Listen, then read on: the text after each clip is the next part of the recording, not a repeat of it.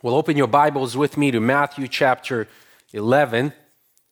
Matthew chapter 11. We have been working systematically through the Gospel of Matthew, and Matthew 11 brings us to a turning point here in the study of this Gospel, as well as the story of Jesus' earthly ministry. Up to this point, except for just few minor incidents, Jesus' earthly ministry went pretty much unchallenged. As Jesus preached, many marveled at his teaching. Many came to experience the wonder of his miracles.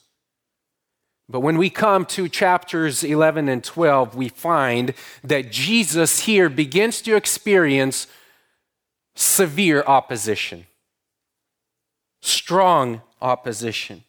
We find that people to whom he came do not receive him.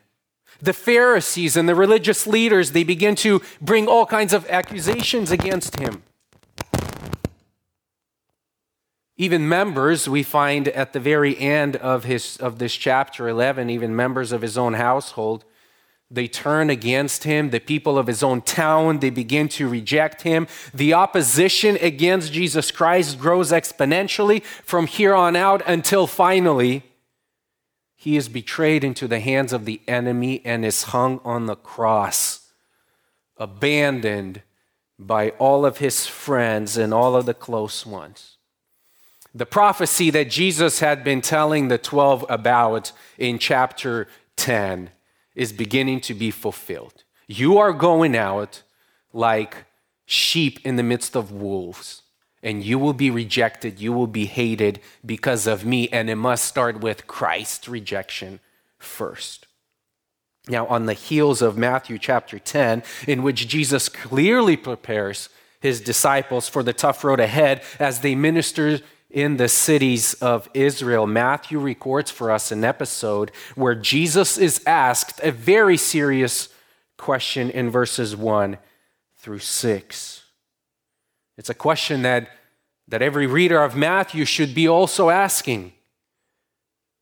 After what we've seen in the first 10 chapters, the question that rings in everyone's mind is Jesus the one who is to come? After hearing him teach and after seeing him perform all kinds of miracles, the question that's on everyone's mind is this the one about whom the prophets of old have been testifying all along? Is this Jesus the one? Is he the expected one? And at first glance, friends, as we come to this section here, especially the first 6 verses of Matthew 11, it seems like an unfortunate story to have been recorded in the Bible because, man, it tells us about someone, and not just someone, about this great man who had been appointed by God, the greatest preacher about Jesus Christ, coming to a place where he himself begins to doubt about the very identity of the one before to whom he pointed and said, this is the one. This is the one. The greatest preacher of Jesus' life expresses the sense of disappointment in him. And yet Jesus took his doubts seriously. He begins to answer them. And what the Lord told him in this passage, it gives encouragement to the rest of us who also face these times of doubt and these times of disappointment. I want us to look and read Matthew 11, verses 1 through 19 to set the context, and then we will look at each one of these sections and see how Jesus deals with our doubt and how he dealt with John's doubt. Matthew 11, verse 1 begins with a transition. When Jesus had finished giving instructions to his 12 disciples, he departed from there to teach and preach in their cities. Now, when John, while imprisoned, heard of the works of Christ, he sent word by his disciples and said to him, "Are you the expected one, or shall we look for someone else?" Jesus answered and said to them, "Go and report to John what you hear and see. The blind receive sight, and the lame walk. The lepers are cleansed and the deaf hear. The dead are raised up, and poor have the gospel preached to them. And blessed is he who does not take offense at me. As these men were going away, Jesus began to speak to the crowds about John. What did you go out into the wilderness to see? A reed shaken by the wind? But what did you go out to see? A man dressed in soft clothing? Those who wear soft clothing are in king's palaces. But what did you go out to see? A prophet? Yes, I tell you, the one who is more than a prophet. This is the one about whom it is written, behold, I send my messenger ahead of you who will prepare your way before me. Truly I say to you, among those born of women, there has not arisen anyone greater than John the Baptist. Yet, the one who is least in the kingdom of heaven is greater than he. From the days of John the Baptist until now, the kingdom of heaven suffers violence, and violent men take it by force. For all the prophets and the law prophesied until John.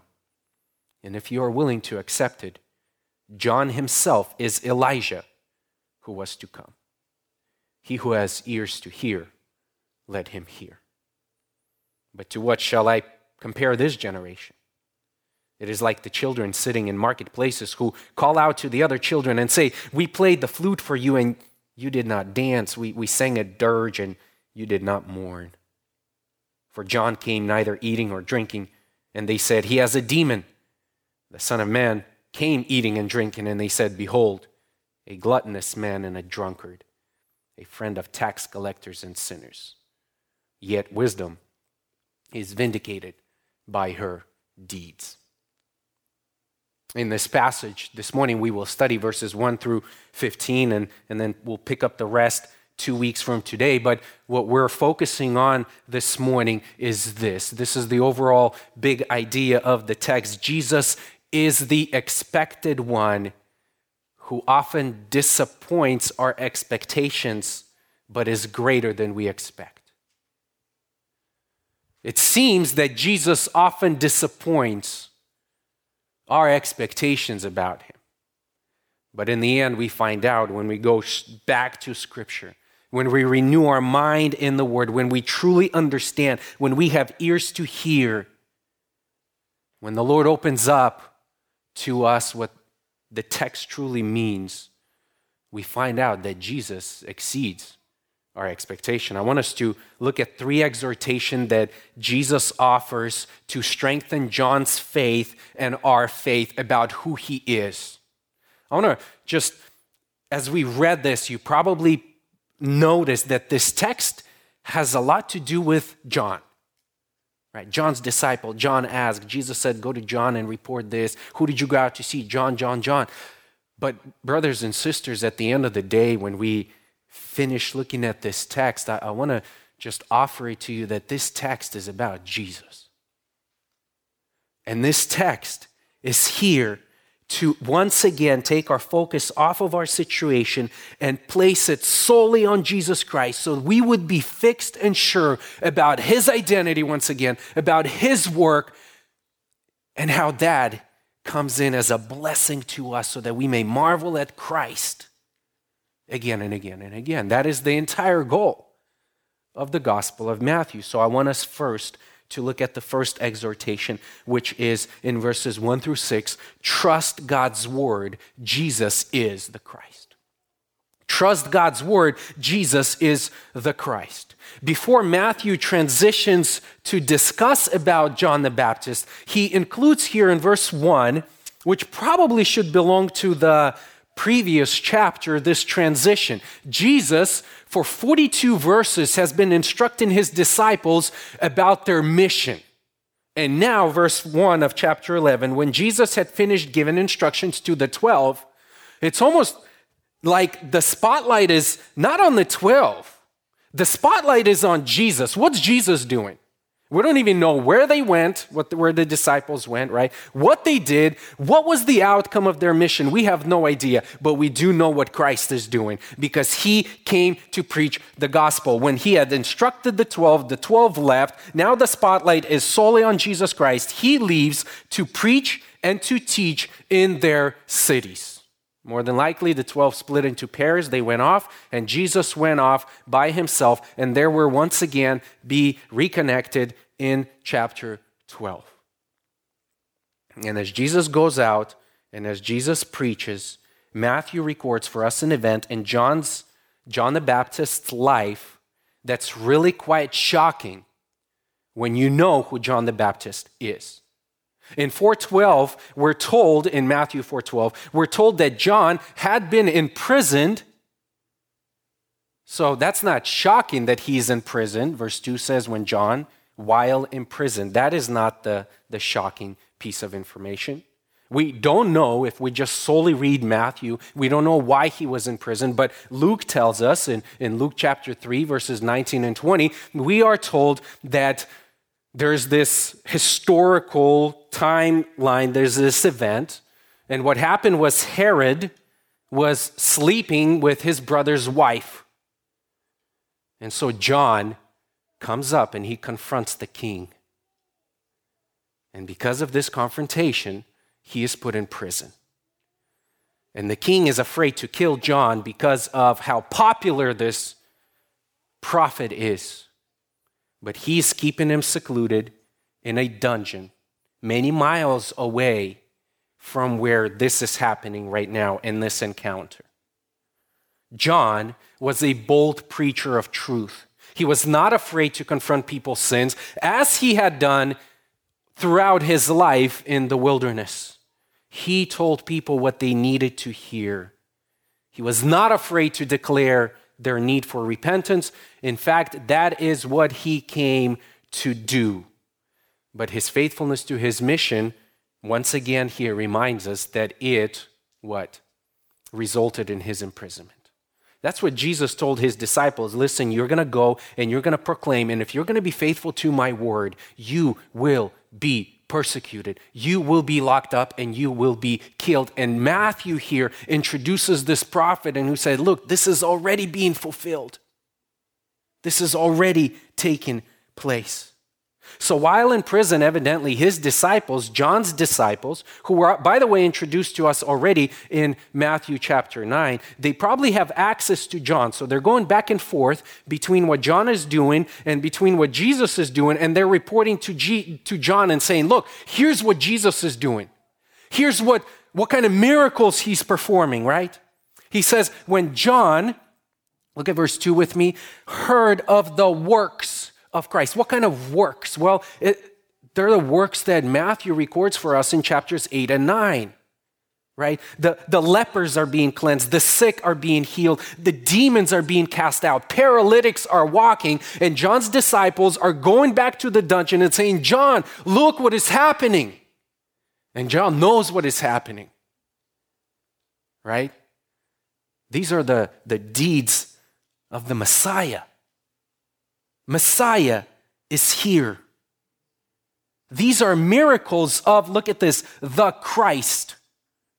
Look in verse 2, now when John, while in prison, heard of the works of Christ. And this is very important, friends. Christ.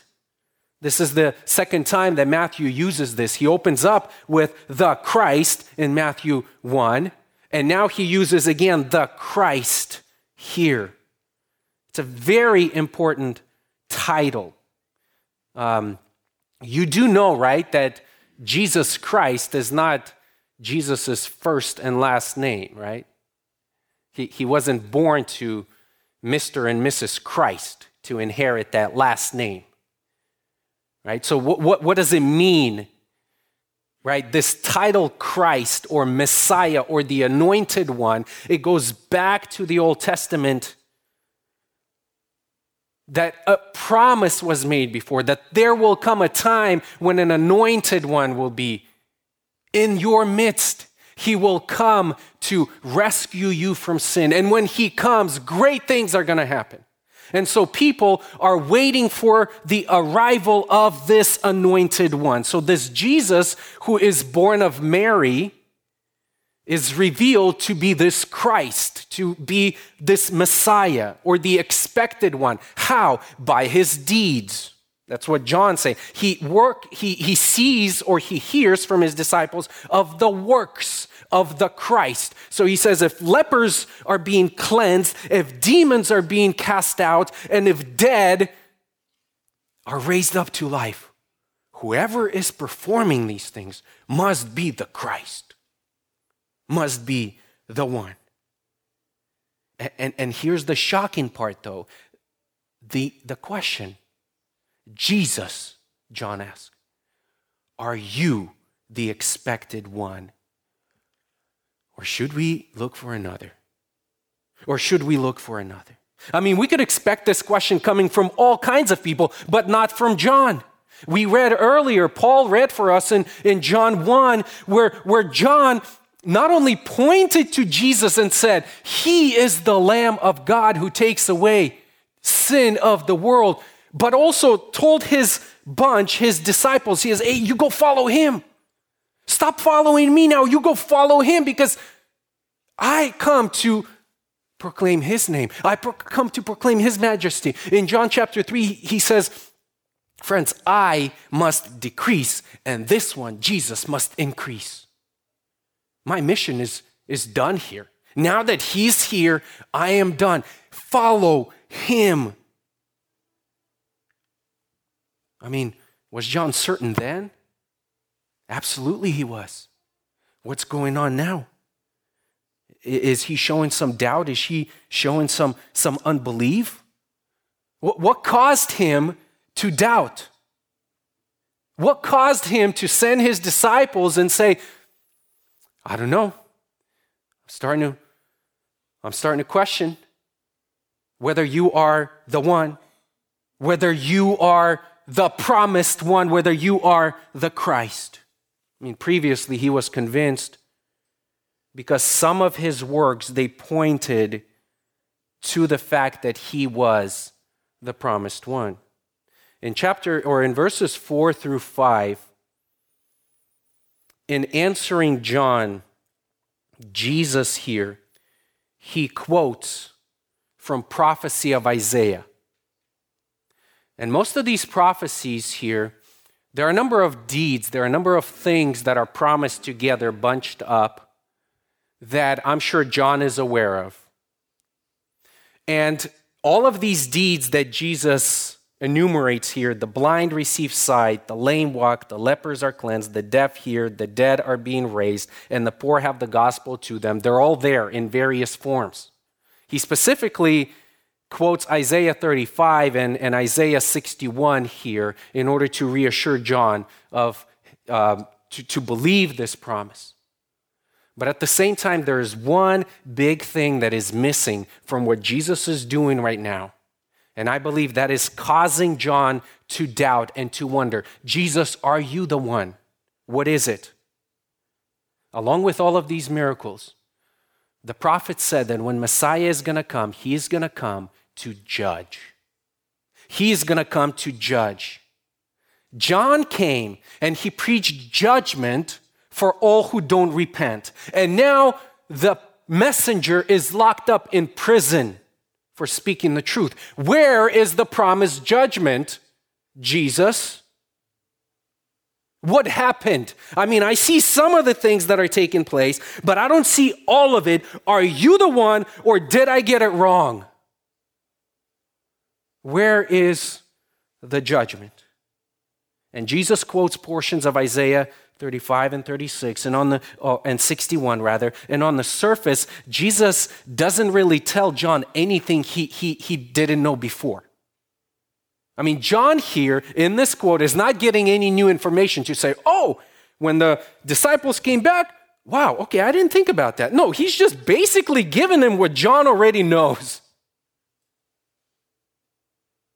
What Jesus was doing, friends, was reminding John of what he already knew to be true and wanted John to trust God's promises.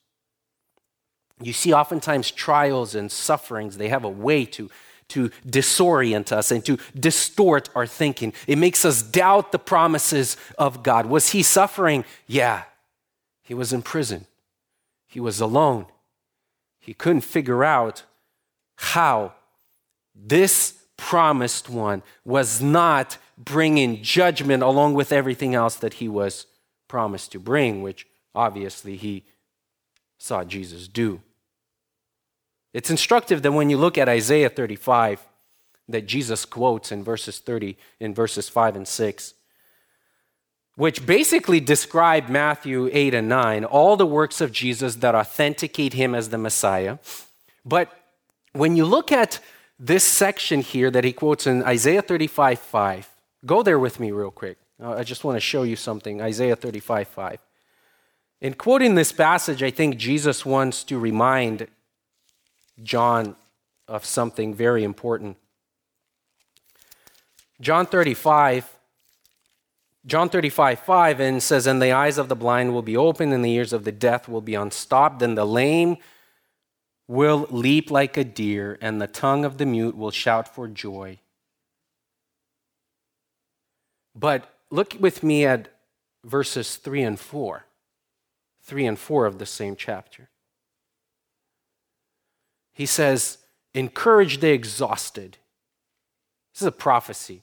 "Encourage the exhausted and strengthen the feeble. Say to those who are anxious in heart." Think about John at this moment. Anxious in heart. He's exhausted. He is feeble. And Jesus quotes this passage here and he says, "Take courage.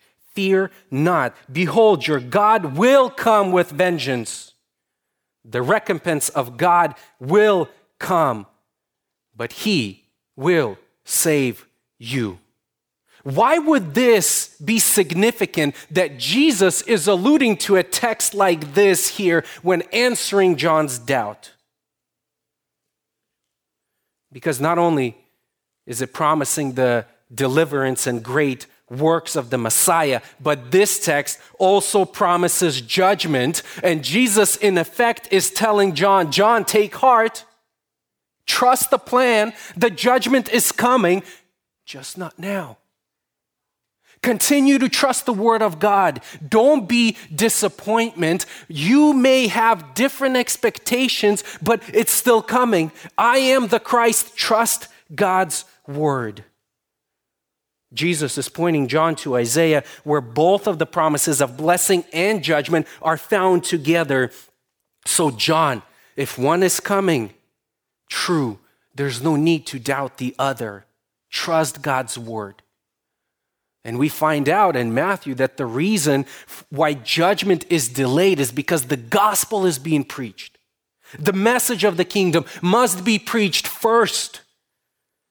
And those who will not repent will be judged. But trust God's timing. God will make good on both promises and will be glorified in both. There's a slight rebuke to John in these words and to us as well as an exhortation. Are you disappointed, friend, today that maybe Jesus is somehow not delivering on his promises? I mean, perhaps you've only looked to him to provide something that you want from him, but didn't realize that he first came to provide what you really need. And he says here, if you go to Matthew, verse 6, he says, "John, blessed is the one who does not take offense at me." These are the very last words that Jesus spoke to John. Because in Matthew 14, John will be beheaded. He's not going to get recovered. John will experience further persecution and further opposition. And Jesus tells him, "Friend, and all of us, blessed is he, blessed anyone who does not take offense at me." Literally, blessed and happy and approved is the one who does not fall away, who doesn't stumble. Take offense means to stumble over Jesus. Blessed is the man who doesn't quit because he doesn't understand and doesn't trust God's plan. Jesus here, friends, in verse 6, he reveals that true happiness is only found in faithfulness to Christ. True blessing is found in trusting the promises of God even when it seems like we're not getting what he promised. Even when it seems like we're not getting when he promised to do it. Don't doubt that Jesus is the Christ, is what Jesus is in effect telling John. John, you are right. You were right in concluding that I am the Son of God, that I am the Christ, that I am the Lamb of God who takes away the sins of the world. Trust God's plan. I don't think we need to conclude here that John the Baptist is an unbeliever. Beloved, believers in Jesus will face certain situations where they will ask tough questions. They will have moments when they need to turn to someone else, maybe their spouse or maybe another friend or another couple who's walking alongside them in their Christian walk.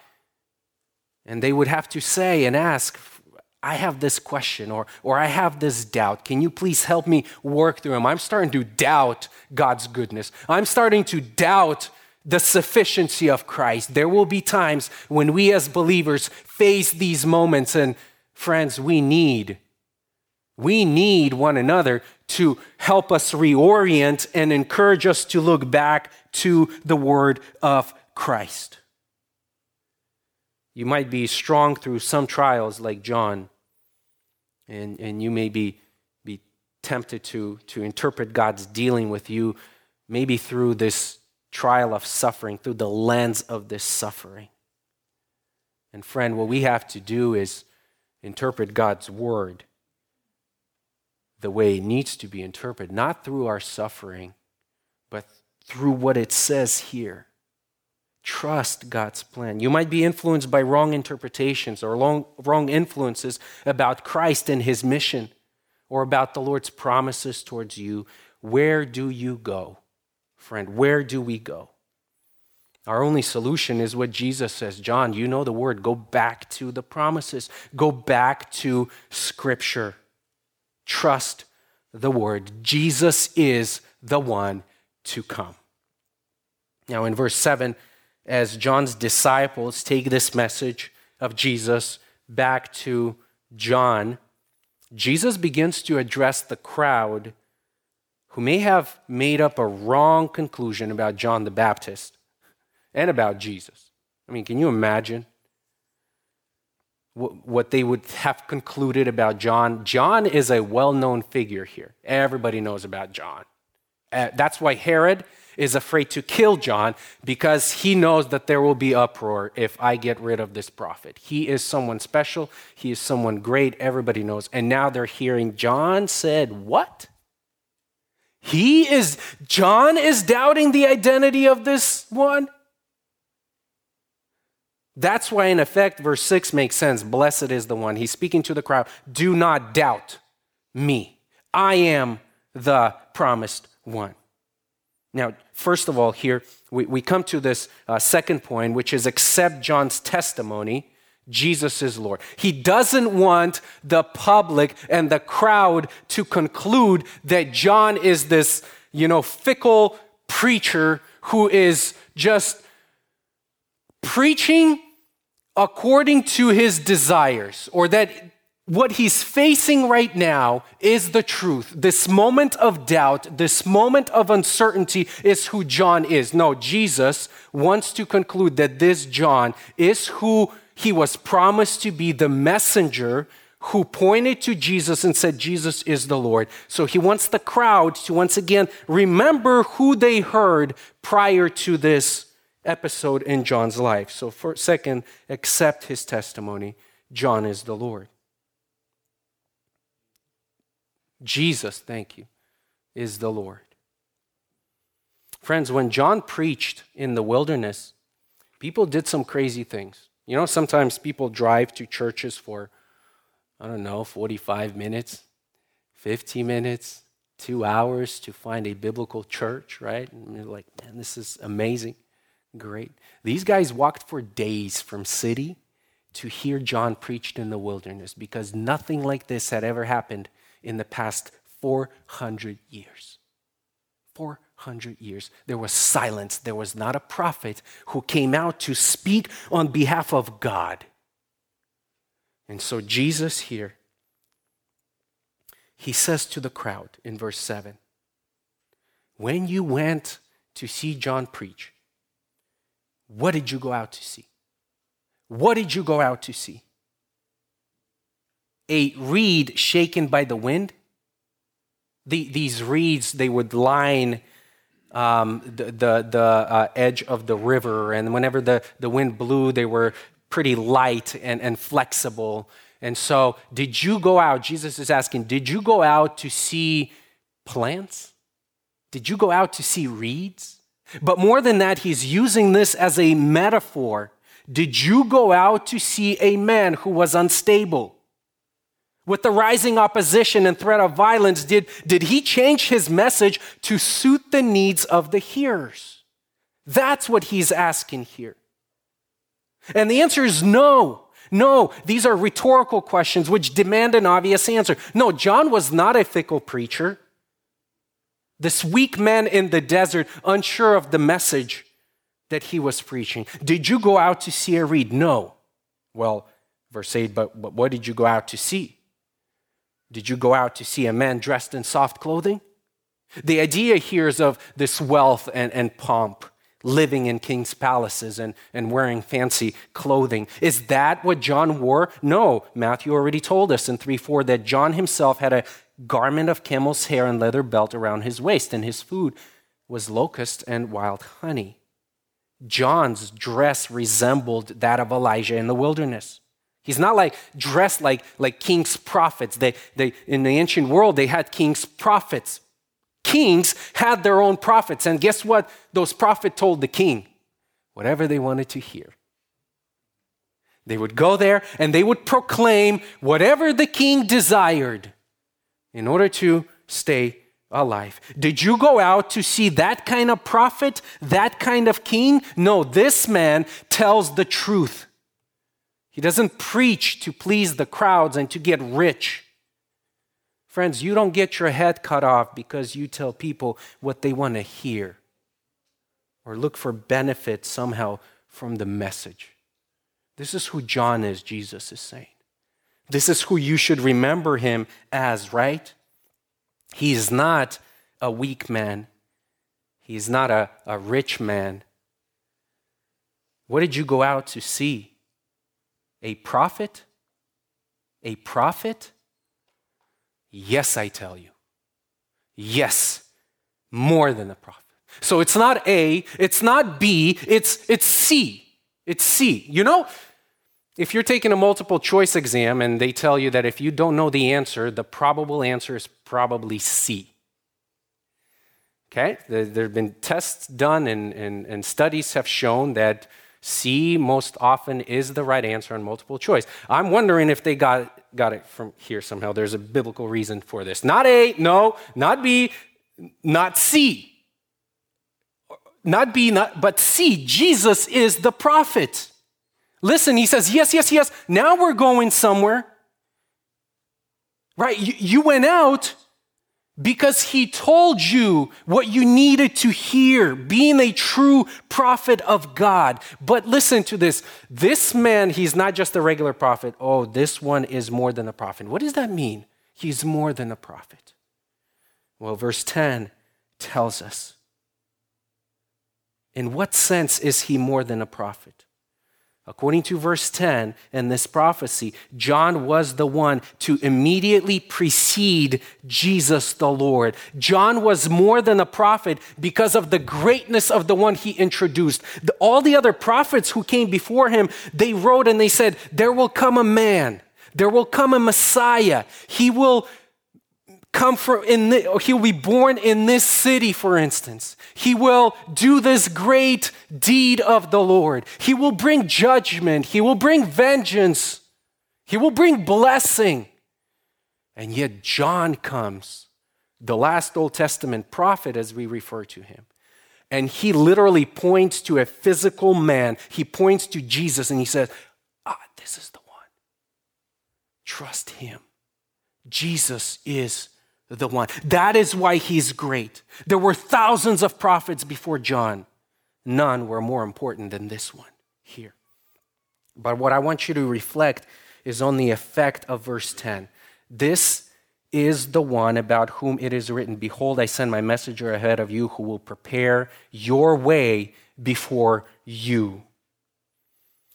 Jesus quotes Malachi chapter 3, verse 1, but he makes a slight change.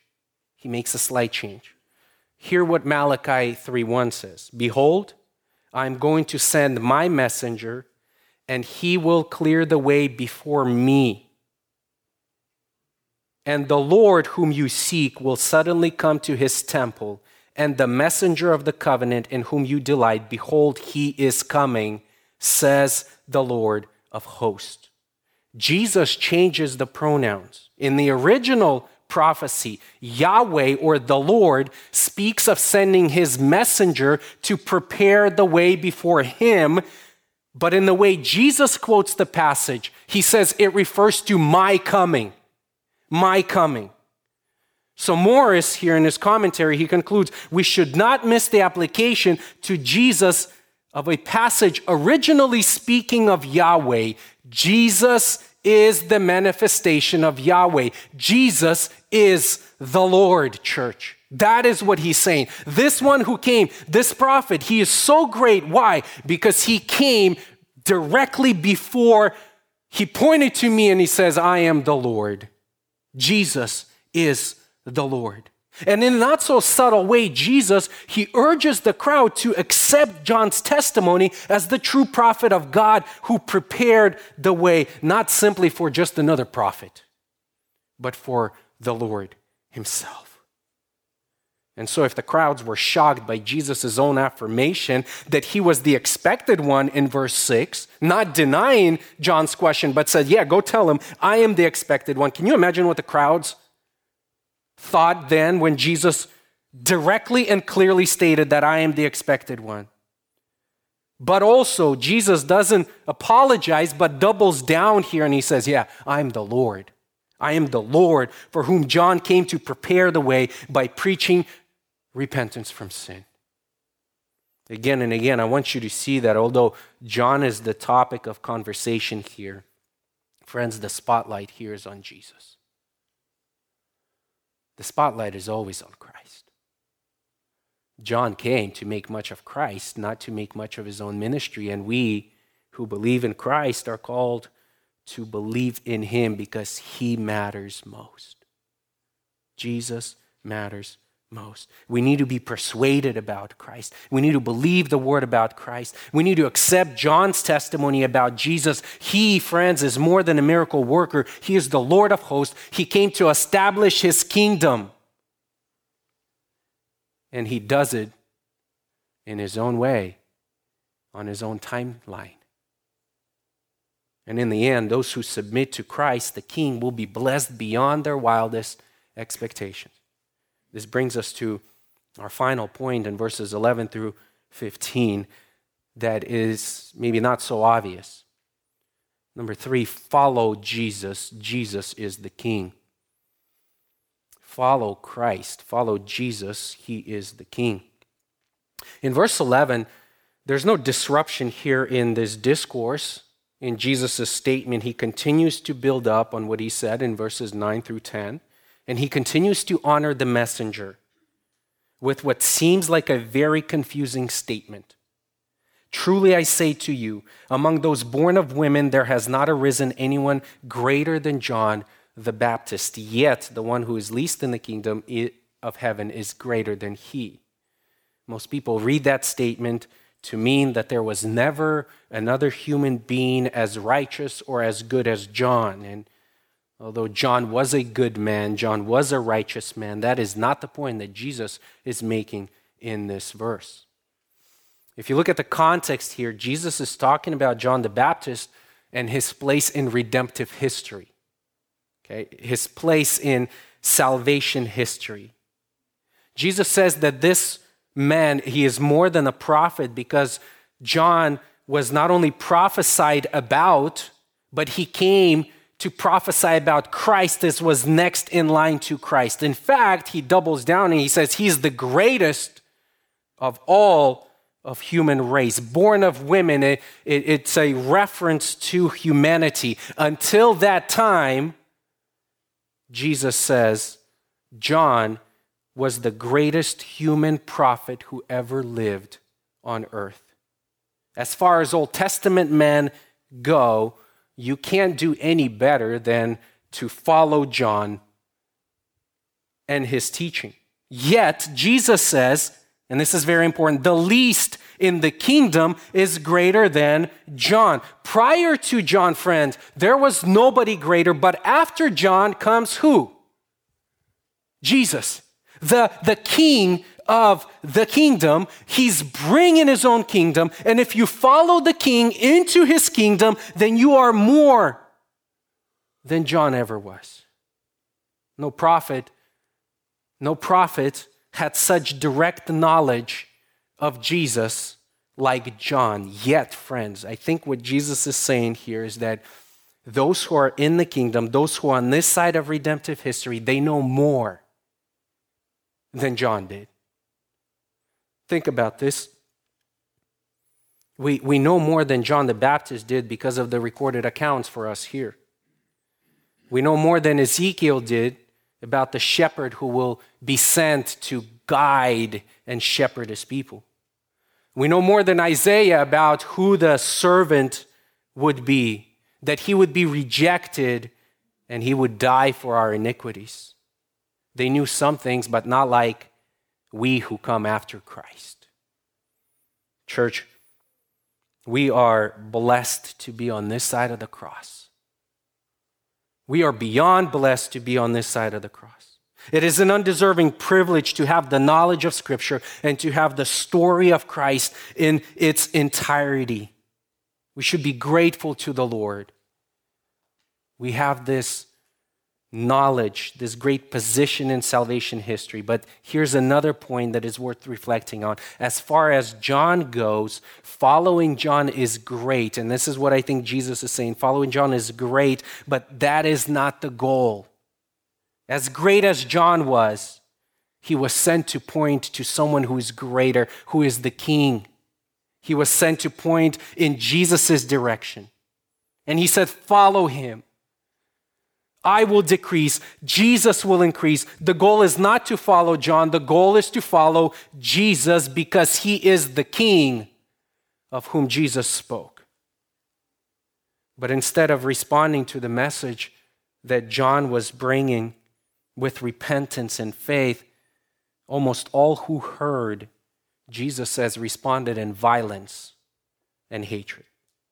And that's why he goes on to say in verse 12, from the days of John the Baptist until now, the kingdom of heaven suffers violence, and violent men take it by force. Another often misunderstood passage, all kinds of interpretations. You read 15 commentaries, you'll find 16 ways of looking at this passage, it seems. But I think in the context, if we just keep this verse in its context, it makes a lot of sense. It's fairly easy to understand what Jesus is saying here. Jesus is saying that despite all the blessing of Christ's kingdom, from the early days of John the Baptist ministry to the present moment in Jesus' life, the kingdom of heaven has been oppressed, has suffered violence. Christ and his kingdom have been opposed from Matthew chapter 4 when he came, or earlier, Matthew chapter 3, when Jesus came and he said, I'm preparing the way for Jesus. I'm preparing the way for King. The kingdom of heaven is at hand. And John gets locked up. John is opposed. Jesus is opposed. The 12 here, the entire chapter 10, is basically a warning to them. You will be opposed. Christ is not going to be popular. Not everyone. In fact, very few will believe in Jesus Christ. The kingdom will suffer violence. As gospel unveils more and more and more and more, we see that this opposition increases and gets even worse. So in verses 13 and 14, Jesus makes this point. Up until John, the kingdom was always future, which was always revealed through prophecy. And verse 13, For all the prophets and the law prophesied until John. This word until John includes John too, up until John. But after John, the kingdom appeared with Christ, and there is no longer need for prophecy. People had been told for years that the kingdom is coming. Now it is here. And you need to receive the king. You need to make a decision. Who are you going to follow? God had appeared right in their midst. How did they know? Look at verse 14.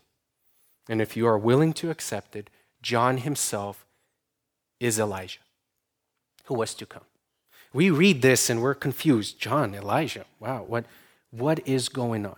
You see, the same prophet Malachi that Jesus quoted from chapter 3 also said this in chapter 4, verses 5 and 6, the very last two verses of the Old Testament. So in Malachi chapter 4, verses 5, Malachi writes this. Listen carefully. Behold, I'm going to send you Elijah the prophet before the coming of the great and terrible day of the Lord. And then that's the end of the Old Testament. And for 400 years, there's not a single prophecy given from God. And then Matthew opens up and starts proclaiming. John comes out and he says, oh, this is the one. And Jesus says, listen, John is the prophesied Elijah from Malachi chapter 4. The Jews believed that before the coming of this Messiah, Christ, Elijah will come back to prepare the way for the Lord. And Jesus looks at the crowd and said, this is the one. This is the one. If you look at the way he's dressed, if you hear the message he preaches, if you look at the opposition he faces, it ought to make you respond, wait. We are looking for someone like this. We're looking for someone who comes like Elijah. John is Elijah. Now, he's not literal Elijah, as the angel told in Luke chapter 1, verse 17, that John will come in the spirit and power of Elijah. In the spirit and power of Elijah. He's not literal incarnate Elijah. But if the people had recognized John as that, then they would know that if Elijah comes, the next person who comes after him is someone great. That is the point that Jesus is making here. If this is Elijah, who am I then? Who am I? Are you willing to see that John was more than a prophet? If yes, then are you willing to see the one who comes after John? The Messiah, me, the King, bringing and offering you the kingdom. Do you realize who I am? What are you going to do with me? And he says in verse 15, he who has ears to hear, let him hear. Not everyone saw, because God revealed this to individuals. Everyone who can see, everyone who has ears to hear, anyone basically pointing to the understanding. Naturally, you cannot hear because your ears are not open. Not everyone was able to conclude the right things about John and Jesus. But Jesus says if God grants you the ear to hear and to understand, then you will properly respond. And we'll find out about their response in 2 weeks when we return back to this passage. But beloved, what is our response? What is your response to this truth about Jesus Christ? Do you have doubts about Jesus? Do you struggle with doubts about him because, I don't know, he hasn't done what you wanted him to do maybe? Has he in some, I don't know, deeply personal and painful way grieved you by failing your expectations about him? Friends, if you, Christians, if that is you, then you're not alone. Here we have an example of someone as great as John the Baptist struggling with the same thing. And Jesus is very patient and Jesus is very kind and loving. He says, John, go back to the Word. Go back to the Word. Do your present circumstances, they blur the vision of Christ and you're no longer convinced as you were before? I don't know, let me offer you just two things regarding this matter. Number one, we need to examine our expectations about Jesus Christ. Have you been expecting him to do something for you or to be something for you that he never promised to be in Scripture? You see, that's what John was dealing with here. Jesus promised to bring, right? God promised to bring judgment. He just didn't promise him that it would come all at the same time. And we misread and we misinterpreted. Remember, the disappointments that we face, they don't come from him. They come from our wrong views of Scripture. Perhaps you have some expectation of him that you have created in your own mind or that you have been taught from those who misrepresented Jesus to you at some point in life. Maybe you came here with certain expectations this morning that you need to repent of and let go of. So examine your expectations of Christ. And how do you do that? Through his word. Which brings us to the second point, strengthen your faith with the Word of God. And find a trusted friend here in our midst, maybe. Share your struggles with him. If you're struggling in faith, if you're struggling to believe who Jesus is, that's okay. Open up. Talk to someone who can point you in the right direction. I think our doubts and our disappointments with Jesus will begin to disappear when we realize that he is so much greater than our expectations. We just need to trust him. He fulfills all of his promises, but always does them in the way he deems necessary, not in the way we think is necessary. Jesus Christ is the Lord. He is the expected one. He is the King. And greater is he who is with Christ than the one who is without. Friends, trust him. Follow Jesus even when life doesn't make sense. Trusting his promises and trusting the timing of those promises. Lord Jesus, we thank you for your word. We thank you that you never disappoint, that the plan that was set in motion before anything came into existence is true today and is being fulfilled this very moment. Father, help us to cling to that. Help us to believe that.